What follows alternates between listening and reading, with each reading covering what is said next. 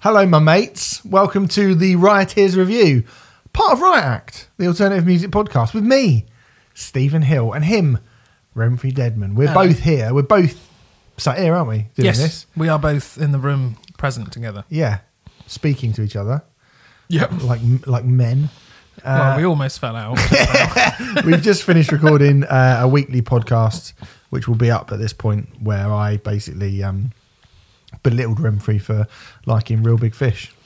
I mean, why one would be belittled for that, I don't know.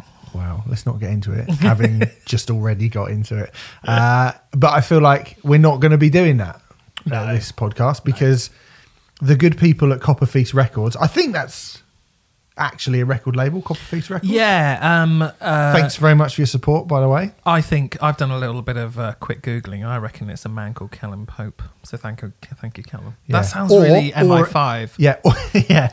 Or it's the Records family, and the parents have just got quite kind of bizarre choices of first names. And it's someone called Copper Feast Records. Yeah. I mean, if that is the case, then apologies. I mean, my cat's called Hello. That's true, actually. So I've got not a leg to stand on in terms of taking the piss out of people's choices of names. But anyway, a great pick. A really, really great pick. Fantastic Welcome pick. to Sky Valley by Kyuss. Now, it's funny because just a bit of background for this. I noticed that this was on the list, and I was ready to do it straight away. One, because I think I always am with Kyuss. Like, they've become one of those bands who I just listen to a lot, just in life in general. I could easily do any of their records off hand, bar Wrench. Okay, well, let's do Circus Leaves Town now. Go. Okay. 1 Inch Man's good. You fucking idiot. Yeah. And that song at the end is for Kurt Cobain. The one right. that after like 30 minutes of silence, it's about Kurt Cobain. Is it? I didn't know that. See, there we go. I fucking could, mate. He's done it. Spaceship Landing is the tits. Yeah, mate, it's a great record. Anyway, we'll probably talk about this, like more of the rest of their back catalogue. But I think I can probably say this because it's going to go out for free at way later date. I was writing something about Welcome to Sky Valley for Metal Hammer recently. Were you? Yes, I was. Nice. Yeah. So I'd been listening to it to sort of refresh myself with it anyway. And then it came up on here, and I thought, well, are you Copper Feast Records, Steve? no, that'd be mental. But it came up, and I thought, what a lovely piece of synchronicity. Bloody lovely, and any chance to talk about Kyuss, I think, is one that we should all take. Now, definitely. What a fucking band! What a great band! Now, let's start off with this, Renfrey. So this album came out on the 28th of June, 1994. It is Kyuss's third studio album. There's a trilogy of three, isn't it? Circus Leaves Town, Welcome to Sky Valley, Blues of a Red Sun are considered the main, the three holy grails. Super brief detour. I bought in a box set. Me too. Yes, all three of them. $18.99. That was. It would have been around that price. Mine was from HMV in Cribbs Causeway. Mine was from HMV in Basingstoke. Oh, amazing stuff! Shout out Basingstoke. And I had just got into Queens of the Stone Age. Through Rated R. It would have been like, I knew their first album and liked it, but it was Rated R, which made me go, fuck, this band's amazing. And needed more, because I was just fucking obsessed with both of those records. And I heard about Kyuss, which was Joshua Homme, and Nick Olivieri is on the first two Kyuss records as well. Yes. Bought it, and it was basically one of the best when you make those discoveries old school style, when you could actually, I'm going to take a risk, I'm putting X amount of money out, and then you get it, and it's just like, I've got three fucking records. Classics. For the price of what was then the price of an album and a single. An album and a half, yeah. So that's exactly what I did. I was going to bring that up later, but you've gone straight I've spunked it, mate. You spunked it straight away. I was too excited after the Real Big Fish. Yeah, you were, yeah. I'm still excited. Welcome to Sky Valley, this is considered the best one, right? Well, there's always a toss-up between Blues for the Red Sun and Welcome to Sky Valley. And I think it's always, like, to be honest with you, my favourite Kyuss record, it depends what day you ask me. But it will always be either Sky Valley or Blues for the Red Sun, personally. Right. Mine will always be And the Circus Leaves Town. Circus Leaves Town Really? is my favourite Kyuss record, yeah. Brilliant record. I do think it's a minimal notch below Sky Valley and Blues for the Red Sun, personally. But I do think And the Circus Leaves Town is amazing. Yeah. I reckon 70% of the time I would say Sky Valley over Blues for the Red Sun. I think I definitely I do them in reverse order. Really? Yeah. Okay. So Blues for the Red Sun is my least favourite of the three, although I think it's fucking great. Fucking brilliant. Welcome to Sky Valley used to be my favourite, but over the years, And the Circus Leaves Town just kind of crept up. Why do you think that is? I think it's got some shorter songs Yes. on it. It's also got some longer songs on it. Yeah. Spaceship Landing's their longest song. Yeah. But it's got, I don't know, it feels like they get more in less time. Mm-hmm. And I feel like they got, it's also the one that I feel is the kind of the catchiest one. Yeah, that's probably right. They stay languishing on stuff on this record generally quite a bit. If you think of songs like Space Cadet. Yeah. Bam, bam. That end bit on Super Scoop and Scooper, the Mighty yeah. Scoop. My favourite Kyuss song of all time. Bam, bam. Also John Garcia's favourite Kyuss song, I believe. Is it? But brilliant song. Gardenia, stays on that kind of groove for quite a long time. There's a couple of songs on here which are not very long, like 100 Degrees. And I love 100 Degrees. 100 Degrees is fantastic. And, what's the ones? Conan Troutman. Conan Troutman, yeah. But for the most part, it's quite... like most of the songs on this record are quite lengthy. Yeah. And fit that kind of jammy mould a lot more. I guess what people consider stoner rock a bit more. It does feel like that they might have lit a couple of bongs and then jammed for a bit and they got those songs out of this. And the Circus Leaves Town feels a little bit tighter. It's more song based is what I'm trying to say, and doing it in a very roundabout way. Now here's something which I'll let you into a little. I'm sure Eleanor won't mind. Eleanor at Metal Hammer, we emailed me after I sent in my copy of this piece on Welcome to Sky Valley, and one of the things I said in it, I was like, 25 years later, the legacy of Kyuss, the legendary legacy of Kyuss, has still never been tainted. And she said to me, I'm not sure that's true with, with the reformation of Kyuss Lives and Vistacino and people and the like court battles and stuff. She's like, do you really think that's true? Renfrey, I'll explain why I do think that's true in a second. But for you, the legend of Kyuss as a band who are a genuine cult band. I mean, I'll talk in a minute. I know a couple of people that saw Kyuss live. But anyway, go on. I will talk about it in a second. But for Kyuss fans, I don't think it tainted their legacy. I think it tainted some Kyuss fans' opinion of Josh Homme. That's probably what I would actually say. Because the thing that has been preventing from being a genuine Kyuss reunion is Josh Homme. He's the only band member who isn't interested. Not a massive surprise considering his massive success with a small band called Kings of the Storm. I mean, he doesn't need to do that. He'd actually be taking a step down doing Kyuss, wouldn't he? He would be taking, even, I mean, what would they do? Definitely Brixton. Yeah, from would be Brixton, wouldn't it? So, I think... I didn't mind at all. Like it makes perfect sense for him to continue doing Queens of the Stone Age. Well, why would he go back? I think what rubbed some Kyuss fans up the wrong way was this whole thing about the remaining the other three members of Kyuss were touring with another guitarist who replicated. I saw them Kyuss Lives a couple of times. It's good, right? Really good. I saw them at the Ballroom and I saw them at the Forum, and both times I had a fucking riot. I loved it. And I can't remember the name of the other guitarist now, but whoever they brought in just recreated Josh Homme's parts really well, I have to say. Just very respectful towards them and all that kind of thing.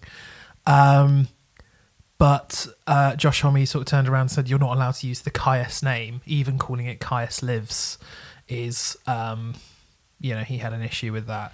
So they had to change their name to Vistacino. Vistacino. And then Vistacino released an album. Yeah. Which is all right. Which is fine. Yeah, it's all right. It's got, there's one brilliant song on it, and then the rest is all right. Yeah. I mean, I think actually that legacy, and Josh has kept that legacy intact, because if they released... he hasn't gone back. Well, no, because if they had released that album under the name Kyuss Lives, then you can go, well, that's a Kyuss album. Whereas if they're called Vistacino, I think you go, well, that's not a Kyuss record. That's actually a very good point. I've never even considered that possibility. I mean, if that had been released as a Kyuss record, clearly these three albums that we've mentioned are better. It's tough between Wrench and that Vistacino album. Do you prefer Wrench to that Vistacino album? Yeah. I don't think it's that tough, actually. I think that Vistacino album is... the thing is it's time, it's context and all those things. And at this point, it's not a bad record, but... No, it's not. But Kyuss was so fucking influential and so kind of... Yeah. I suppose we should talk about this record a bit. And I think what's cool about it, particularly when you think about it from like listening to it when I did first of all in the 90s, the most amazing thing about Kyuss is they managed to, at this point, particularly when you and I would have been listening to it, grunge had died and nu metal, and you think of like where metal was in 1994, Machine Head, Sepultura, Fear Factory, Pantera. It's not the traditional heavy metal sound that when you used to think of quote unquote heavy metal. That 70s rock heavy metal, that Aerosmith, Black Sabbath, Led Zeppelin, Deep Purple, like MC5, whatever, kind of like old school rock was not really cool in sort of rock and metal anymore. Not in the slightest. And actually, I remember. I think by the time this record came out, I think people had cottoned onto it, but Wretch got 1K in Kerrang when it initially came out. Did it? I didn't know that. And the kind of the beauty of Kyuss, and I suppose the only thing comparable in 1994 that came out, I think pretty much the only thing you could really compare it to, and they were already kind of established, and it was because it was the cool thing, is Super Unknown by Soundgarden. Which is a very different record, but definitely leans on Led Zeppelin and Black Sabbath. Yeah, that's and not many people were doing that. So, but they still had the whole kind of Seattle thing, which and they had behind them. And they had Chris fucking Cornell. Chris Cornell, yeah. And no disrespect to John Garcia, but in terms, I love John Garcia. I love the way he attacks the vocals and stuff like that. But he's not a technically proficient vocalist in the same way that Chris Cornell was. What's amazing about Kyuss, though, I think, particularly on Welcome to Sky Valley, is that in amongst that context of those bands, in amongst Fear Factory and fucking Typo Negative and all the bands that were the hot, Downset or Rage Against the Machine or Helmet or whatever, Prong, fucking, they're picking like late 60s psychedelic, early 70s hard rock, and they're making that incredibly uncool type of music sound really contemporary. I never listened to Kyuss and thought, it's just, when you listen to like now, when we listen to like Greta Van Fleet is a really obvious one, but like Rival Sons or something like that, who lean really heavily on retro sounding rock music. Kyuss do essentially come from that school of going, we just want to play like, 70s rock riffs, but they sounded contemporary. They sounded dangerous. Do you know what I think makes them different? I don't entirely disagree with what you're saying. I think the sound that Kyuss managed to create. So, and there may well be other examples of this before Kyuss came along, but Kyuss was the first band that I knew of who came along who plugged guitars into bass amps in order to get an even bassier, groovier, earthier tone. And if Kyuss aren't called stoner rock, they're called desert rock. And Kyuss came from the desert around Joshua Tree. It's Palm Springs, isn't it? Yeah. And they used to hold, generator parties where they basically just hook up these massive generators and take people into the desert and just drink and smoke weed and just play really fucking loud because they were in the middle of the desert. They could play as loud as they fucking wanted, and just have these huge sort of generator parties, keg parties, whatever. And I think bringing that really bassy tone into it makes it feel so grounded, earthy, dirty almost, so kind of, and it was almost like Greta Van Fleet and Rival Sons and stuff like that aren't adding anything new. I do feel like Kyuss added something new. I do. I really, really do. Well, and also the ingenuity of Josh's guitar parts. Oh God, yeah. Is I like, to me, I remember listening to Kyuss, and at that point in my life, I wasn't interested in Aerosmith, I wasn't interested in Ted Nugent, I wasn't interested in Kiss, I wasn't interested in Alice Cooper, I wasn't interested in Van Halen, wasn't interested in that type of music at all when I heard Kyuss. Yeah. So I was always a bit like, I don't really like classic rock. Yeah. Do you know what I mean? I don't really care about Black Sabbath, and I don't. Do you know what I mean? I just That's the same, really. I don't really care. Like, it's like post Nevermind. Yeah. That's the rock music that I like. At that point of time, bar, Guns N' Roses, Metallica, a couple of them. Yeah, but that was the same for me. Yeah. And so when you heard about Kyuss and it was saying, it's Sabbath and it's like Trouble, and these sort of older bands that I had no interest in at all, I was a bit like, I'm probably not going to give a shit about this, but I wanted to get it because by sort of 5-6 years, after they've split up, 4 or 5 years later, and Queens of Stone Age are a massive deal, I did think there's got to be something in this. It's definitely worth listening to. So they were one of the first bands, and Welcome to Sky Valley was probably was the first album I put on because it was the one that I was told was the best one. Right, okay. And I just remember thinking, like, it's weird because everything about this should just sound like 70s rock, but it doesn't. It sounds really, really contemporary, and it's like you say, it was heavier and thicker and fatter and boomed and roared as well. Yeah. And I'd not heard those guitarists played like that. Yeah. I'd never heard, you could probably turn around and go, listen, Tony Iommi played everything, and you were just ignorant to it. Well, but Josh Homme does it, and Josh Homme does it in a way that is not like that. Not only that, Josh Homme claimed at the time that he had never. So Kyuss were constantly compared to Black Sabbath. Josh Homme claimed he'd never heard Black Sabbath, like before. Like by this time, maybe he was saying that he had. But I think when Blues for the Red Sun came out, like he was like, people would be like, oh, so you're a massive Sabbath fan. And he claimed that he hadn't heard them. I can see Josh Homme, especially at that age, kind of almost saying that as a troll. Yeah. I don't know if that's true or not, but in interviews he did claim quite often that he'd never heard a Black Sabbath album in his life. Yeah. So. I think he is as good as everybody is on this, and the rhythm section is fucking stupendous on this record. Absolutely fucking stupendous rhythm section that is just swings like that. Again, that's it. Like the swing on this record. Yeah, I think that's why everything feels so loose on this record. Mm-hmm. Is because it just sort of sways around like a haze. You know what I mean? Like a kind of, what's it called when they have, like, when you see the sun and it's the background's wobbly.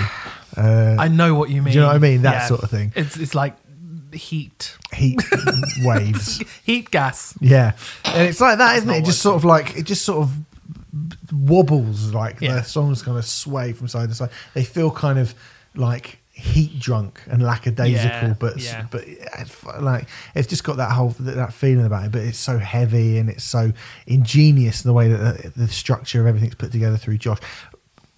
But to be honest, I do feel that Josh is the kind of the secret weapon. Certainly on this record, it's been acknowledged that this album was Josh Homme's baby, basically. He wrote most of the tracks on it. I think the only ones he didn't write were Gardenia, Whitewater, and I think there's another one he didn't write. I can't remember. Eno? Eno's a cover, actually, isn't it? Yeah. So he didn't write it. So, sorry. All right, Eno. Maybe that is it. I can't remember. But yeah, everything else is Homme, I believe. I think so, yeah. More or less. So it is very much like his record. And it's so kind of... It goes to so many different places. I mean, Space Cadet. I'll go back to Space Cadet just for a bit. This is 7-minute kind of... It's all on an acoustic guitar, but still sounds kind of... I mean, that sounds like it was recorded out in the desert at fucking 4 o'clock in the morning, and they just like mic'd up little kind of, I don't know, a little setup outside or something like that. I mean, it has that almost campfire feel to it. Yeah. But it's awesome, that song, and how that song has no right to be 7 minutes and not get boring, and somehow it doesn't get boring. It's bizarre. I think it's just... Oh, I just fucking love this album. I think Brant Bjork, the drummer of Kyuss, has a lot to do with why they were such a fucking excellent band. He is a brilliant drummer. He's the co-founder of Kyuss. And I think you can really tell. I think one of the reasons why people... Because he left after this album. I think one of the reasons people... are usually a bit down on Circus Leaves Town is because he's not on it. Mm-hmm. And there is a slightly different feel with the drums on Circus Leaves Town. Yeah, there really is. Yeah. Alfonso Hernandez is fucking great. Brilliant drummer. He ended up on the first Queens of the Stone Age album as well. Mm-hmm. It's kind of strange, actually, as I'm talking about it. And the Circus Leaves Town is almost a in between an album between Kyuss and Queens of the Stone Age. If that makes sense, isn't it? I mean, and I mean. That the beginnings of Queens of the Stone Age is because obviously, like John Garcia, I think most people kind of thought John Garcia was going to go and be a big star because he's the front man, and and there was a whole load of what was the name he was in. He did Unida. He was in Unida, and he was in Hermano, yeah, and he was in Karma to Burn, but he never actually released anything with them. Yeah. And then Josh went off, and I actually, my mates went to go and see, at the Reading Alley Cat, went to go and see Screaming Trees on the Dust Tour. And Josh was playing guitar. Yeah. As a sort of touring guitarist for him. And I think he was just about to start up Queens of Stone Age. And I remember Queens of Stone Age opened for Bad Religion on the like was their first tour. So wow. It was an odd, which is a really, like, knowing where he came from, knowing it was a Nick Olivieri and Josh Homme and Alfonso Hernandez, like, who booked them on the fucking Bad Religion tour? Yeah. But it's interesting because the first Queens of the Stone Age album sounds more like Kyuss than it does Queens of the Stone Age. Mm. Now when people think about the Queens of the Stone Age sound, I mean... Yeah, it's and there is actually a Queens of the Stone Age Kyuss split. I mean, it's a nightmare to get hold of now, but there was actually a split. I remember that, yeah. I feel like I've sent us off topic slightly with my no, it's fine. It's just like it's interesting how where all those people went to and how that scene kind of morphed into, because I when I started getting into rock music, stoner rock was sort of already a thing, but it looked like a thing that I wasn't that interested in. Yeah, Fu Manchu and stuff. I was just like, nah, it's flares and it's 70s rock, and not really. I wasn't interested in that as a kid, and I'm certainly not interested in it now in the 90s when I'm interested in like Deftones and whatever. Mm-hmm. So I pretty much ignored it, and I suppose Kyuss. And hearing, I think I heard Regular John by Queens of Stone Age was the first thing I heard, and I was like, oh, that's actually really good. Yeah. And that made me want to listen to Queens of Stone Age. And then I was like, well, I should listen to Kyuss because I understand that they're the sort of the band that he came from. And everyone wangs on about how great they are. And I say everyone wangs on about how great they are. I used to know a guy who saw them at the Underworld. Right. I think it was on Sky Valley. Right. And he said it was just the greatest gig he's ever been to in his life. He said the sound, they're the loudest band he's ever seen. He said it was like July, it was oversold, sold out, and then some. It was the hottest fucking night of the year. There was sweat dripping down the walls. It was unbearably loud. They were all fucking smoking weed on stage. Everyone was smoking weed in the venue. And he said it was like one of those times where you watch a band and it feels like, I mean, you obviously never get away with it then, but you would probably be unlikely to really be allowed to get away with it now, like overselling the venue and just letting everyone smoke weed. Oh yeah. Like even in the 90s, that was frowned upon. Yeah. And he was like, it felt like just dangerous as fuck, and so like we could all die tonight. Do you know what I mean? Like one of those gigs where it was like no one gives a fuck about the rules or what's going on here at all. They just want to see this band and they want them to play absurdly loud and they want to get completely messed up. And it was just this like totally badass religious experience that he had of like seeing this incredible band. And still, like that, when I say about the legacy of Kyuss, he still talks about that like years and years and later. I've not spoken to him for years, but years and years and years later, the mere mention of Kyuss, he'd bring that, oh my God, it was one of the best nights of my entire life. I have a friend who saw them at the Borderline who says the same thing, which may well have been the only 2 times they came over, because they didn't come over very often. I didn't come over much, no. But I have a friend who saw them at the Borderline who, any opportunity he has to make me feel jealous about it, he will. But fair enough, Yeah, in terms of stoner rock, I feel like I discovered Kyuss, and I feel like in a sense it was a bit of I have not discovered a band who've done stoner rock as well as Kyuss since. Definitely not. I think they are up there with Black Sabbath. Yeah, I think so. In terms of like how great they are. I really genuinely think they're right up there. I totally agree with that, and I think there's more great Black Sabbath stuff just because there's obviously more of them. But when you put their actual, if you listen to Sky Valley, kind of back to back with Masters of Reality, Volume 4, they're not. There's cigarette paper difference in terms of the quality of how fucking great those records are, how great the riffs are, how great the production is. Just everything about it is. To be honest with you, if you said to me you can only listen to Sky Valley or Masters Reality, I'd, for the rest of your life, I'd probably pick Sky Valley. I mean, this record, it just... I'd tell you to fuck off. I think I would. Of the two, I'm not... This is nothing against Masters Reality at all. It's a fucking amazing record, but I really fucking love this album, and Kyuss as a whole. And I think this is... Kyuss have almost given me a problem with stoner rock because I feel like I discovered the best first. Everything else has always kind of paled in comparison. Yeah, it's rare that a band come in and kind of invent a scene and are immediately the best at doing it, and no one ever does it any better. Well, we should give a lot of credit to Chris Goss and Masters of Reality, obviously. Mm-hmm. So Chris Goss, like Kyuss, didn't really come into their own until Chris Goss came on as producer. Yeah, that's true. And I think that he had an awful lot to do with them becoming brilliant. Yeah, I would imagine too, for sure. So, I mean, did Kyuss invent it? I don't know. That's a tough one. They were certainly very early. They were very early. I mean, they popularised it. Whether or not they invented it, they kind of popularised it, and they found a way to make it into the thing that what you would associate with stoner rock. Although, of course, they didn't popularise it until years after they broke up. Yeah.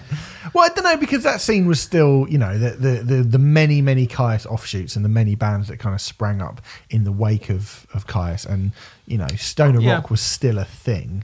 It was just a kind of cool underground thing. Like, it was still existed as a genre, as a subgenre of metal, but it didn't before that, really.